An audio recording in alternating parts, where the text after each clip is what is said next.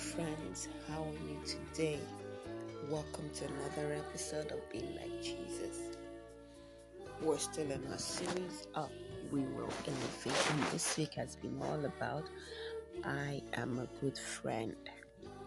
In this series of Elevate, we have been learning what it means to honor and elevate those around us, not just those who seem to be popular or are the most important in our lives, but to take delight in honoring each other, and that means everyone. Our story for this week has entitled A Hole in the Roof, and we have been reading from the book of Mark, chapter 2, verse 1 to 12. Mark, chapter 2, verse 1 to 12. Let's read. Jesus heals a paralyzed man. A few days later, Jesus came back to Capernaum. The news spread that he was home. So many people gathered to hear him preach that the house was full. There was no place to stand, not even outside the door. Jesus was teaching them. Some people came, bringing a paralyzed man to Jesus. 4 of them were carrying the paralyzed man, but they could not get to Jesus because of the crowd. So they went to the roof above Jesus and made a hole in the roof. Then they lowered the mat with the paralyzed man on it. Jesus saw that these men had great faith.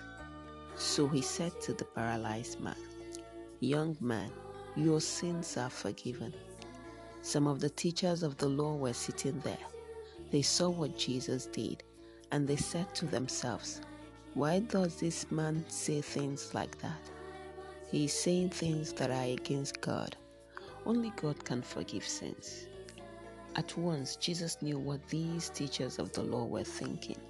So he said to them, "Why are you thinking these things?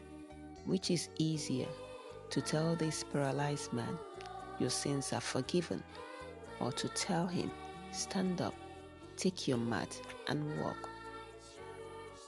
But I will prove to you that the Son of Man has authority on earth to forgive sins."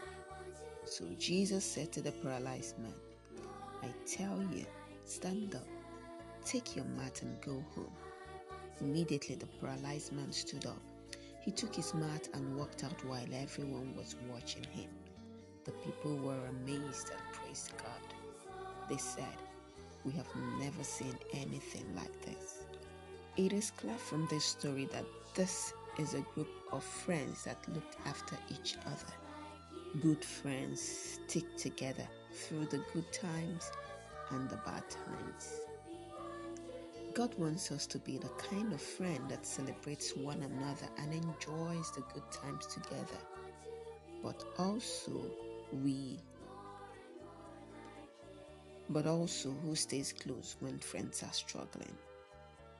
A memory verse tells us to love one another with genuine affection. This means that we can really help each other in times of need. Have you ever had a friend help you when you have been in a time of need? Think of ways you might be able to demonstrate love to those around you when they are in need. We are called to look out for each other, just like we read in the story. Maybe you can think of someone in your class at school that often gets left out or might need some help today. We can value others by never leaving anyone behind. We can value others by never leaving anyone behind. Remember our memory verse, Romans chapter 12, verse 10. Love each other with genuine affection and take delight in honoring each other. Let us pray. In Jesus' name, amen. Father, we thank you for today's lessons. Thank you for teaching us from the story that good friends look out for each other. Help us to be that friend that sticks together to be those friends that stick together through the good times and the bad times, and to celebrate one another and enjoy the good times and stay close to struggling friends. In Jesus' name, amen. Amen. That's it for today. Till same time tomorrow, do have a wonderful day today. Bye.